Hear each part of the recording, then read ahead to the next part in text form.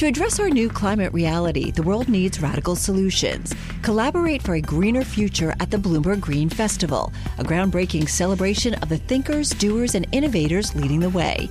From design and culture to technology, science, and entertainment, hear from inspirational speakers and immerse yourself in climate solutions. July 10th through 13th in Seattle. Title sponsor, Amazon. Get 20% off using promo code RADIO20 at BloombergLive.com/greenfestival.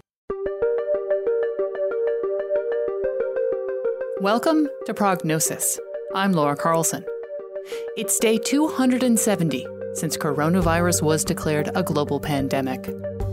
Today's main story: new vaccines are well on their way to being distributed broadly in countries around the world.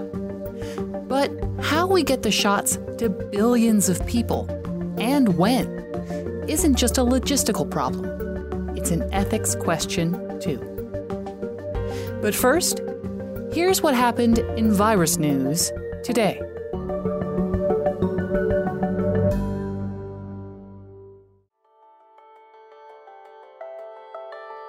Canada's public health authorities have approved the Pfizer and BioNTech coronavirus vaccine.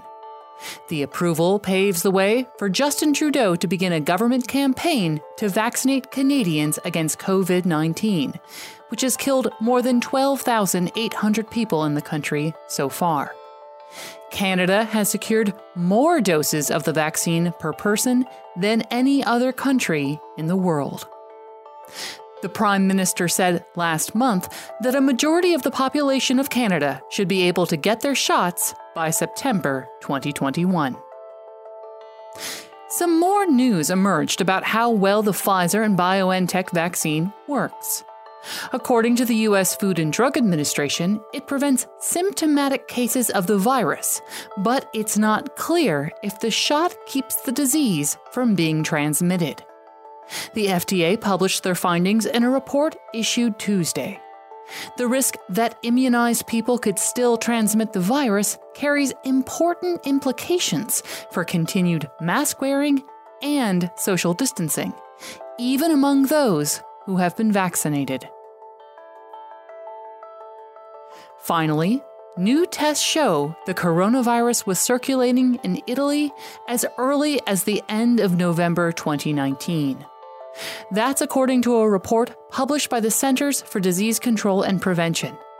And it lends weight to other studies showing the disease appeared in Europe earlier than originally thought. The new findings shift the timeline for the beginning of the outbreak in Italy from late February 2020, when the first cases on the continent were identified, to late autumn 2019. Success is more than a destination. It's a path you take one step at a time. It's dedication, it's fortitude, and it's the work, passion, and grit inside of us that comes before all recognition. That's what Stifel has been doing for over 130 years, and it's why Stifel is one of the fastest growing wealth management firms in the country. And Stifel goes beyond traditional wealth management to offer you a full suite of banking services, direct access to one of the industry's largest equity research franchises, and a leading middle market investment bank. Quietly, yet strategically, Stifel has built a company and culture unlike any firm on Wall Street. Because success is the drive it takes to keep pushing. It's the passion to keep investing. It's the best of each of us made better by the best in all of us. And that is where success meets success. Find a financial advisor at Stifel.com. That's Stifel.com. Stifel, Nicholas & Company, Incorporated. Member SIPC and NYSE. And now for today's main story. The UK began administering the first COVID-19 vaccine this week, and the US may do the same within days. But the emergence of these vaccines brings tough choices around who gets it first and how it will be distributed. Bloomberg senior editor Jason Gale spoke with an ethics expert about the thinking behind some of these decisions and how the current vaccines could affect how we develop future ones. Professor Arthur Kaplan says there's a list of people who should get the vaccine first, and healthcare workers are at the top. In the emergency side, I think it's pretty clear that you're trying to, in the U.S. in particular, preserve the healthcare system from not being tipped over. So healthcare workers are going first, not because they're the greatest need or the greatest risk, but you've got to try and maintain the system. It'll be frontline healthcare workers there, and I think that everybody agrees on that. Art is the head of the Division of Medical Ethics at New York University Grossman School of Medicine, and he's been looking at questions related to vaccination for the last 6 years. Art says the second group on that list should be nursing home residents. They got beat up very badly by the virus, and they still are. Out of 250,000 or so deaths here, I think 100,000 were nursing homes. Art says after that, there are differing views about who should be next. Then as more supply begins to appear, you'll probably then go to older, over 65s, people with chronic conditions, and quote-unquote essential workers.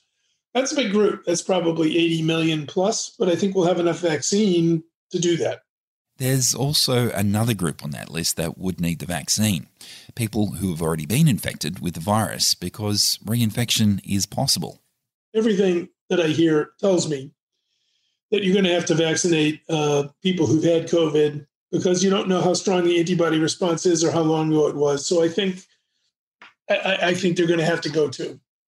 Unless you had COVID last week and, maybe that your antibodies are high and maybe that. But I mean, that's a tiny handful of people.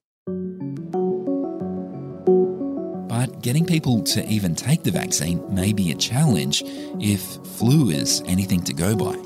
New data says that only half of US residents received a flu shot this season, and more than a third of adults don't plan to get one. Polls indicate a lack of support for COVID vaccines as well. Art says that may reflect concern that safety might have taken a back seat to speed in developing them. There's certainly some people out there who are just anti-vax, as there are in Australia, Britain, and other parts of Europe, but I don't think that's a big number. I think what's going to happen is as soon as the healthcare workers get vaccinated and they do well and they don't get sick, and then we see protection for nursing home residents, I think we're going to see a big shift. It's going to move from I'm not sure to I want to get this and how come I can't get it right away. Look, some nations, Australia, Taiwan, New Zealand, China, have worked their way out of this thing by behavior change, lockdowns, and strict isolation and quarantine. The U.S. has not. It's lost control of it. It has to rely on vaccines, but I do think ultimately they're going to help the states work their way out of it.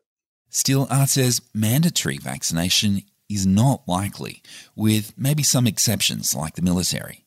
Well, look, no one's going to make an experimental vaccine mandatory. So emergency use, the first phase of availability, they're not going to mandate it. You're going to get an offer. You're going to get to choose. Once the vaccine gets licensed, I think you'll see mandates all over the place. I think healthcare institutions, nursing homes will say, you're not going to work here unless you get vaccinated. I think you'll see airlines and trains and cruise ships saying you're not coming on board unless you show proof of vaccination. I suspect most Americans are nervous that the government's going to tell them they have to get a vaccine, but I think you're going to see mandates coming out of the private sector more than the government. Art says the rollout of the vaccine will present another ethical issue. It will make it harder to test the safety and efficacy of other COVID vaccines still in development.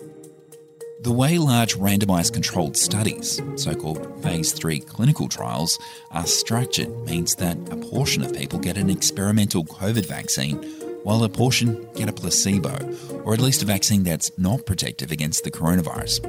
Art says he suspects people, especially healthcare workers and others at high risk of infection, won't want to take their chances. They'll want to get a proven COVID vaccine, and that will make it harder to recruit participants for these trials. There are many vaccines in the pipeline that haven't reached phase 3 trials. Some may be cheaper, some may be easier to store, some may be one shot. They may have different advantages. If you have a couple of vaccines that are either out there with emergency use approval or get licensed, who's going to be in those trials? Nobody.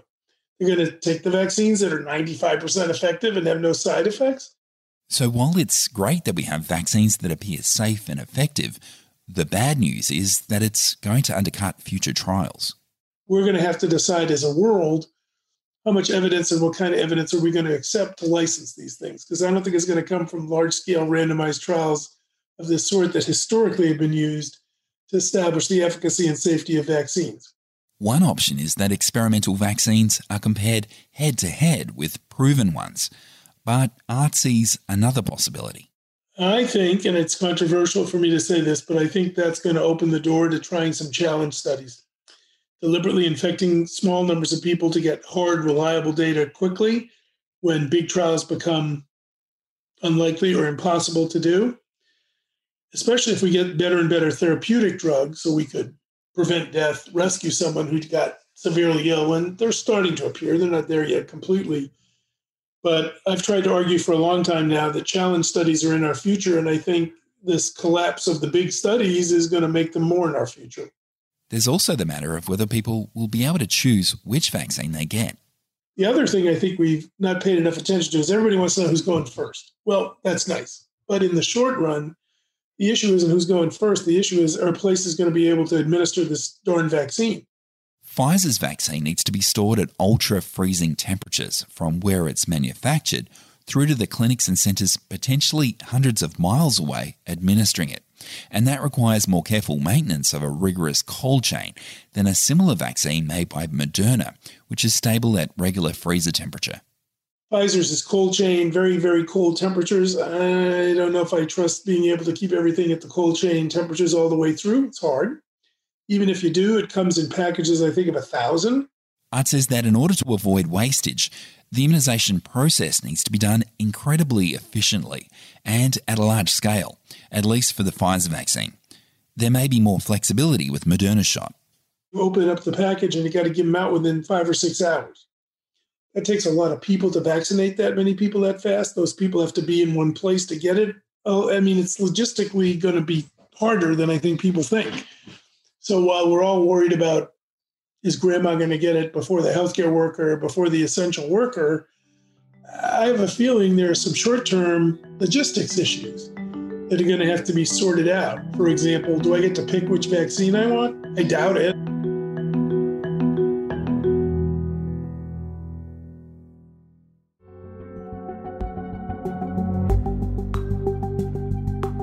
That was Jason Gale.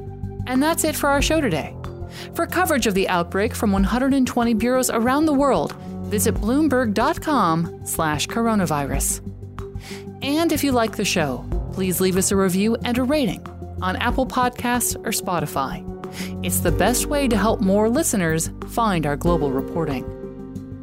The Prognosis Daily Edition is produced by Topher Forhes, Jordan Gaspure, Magnus Henriksen, and me, Laura Carlson. Today's main story was reported by Jason Gale. Original music by Leo Sidran. Our editors are Rick Shine and Francesca Levy. Francesca Levy is Bloomberg's head of podcasts. Thanks for listening.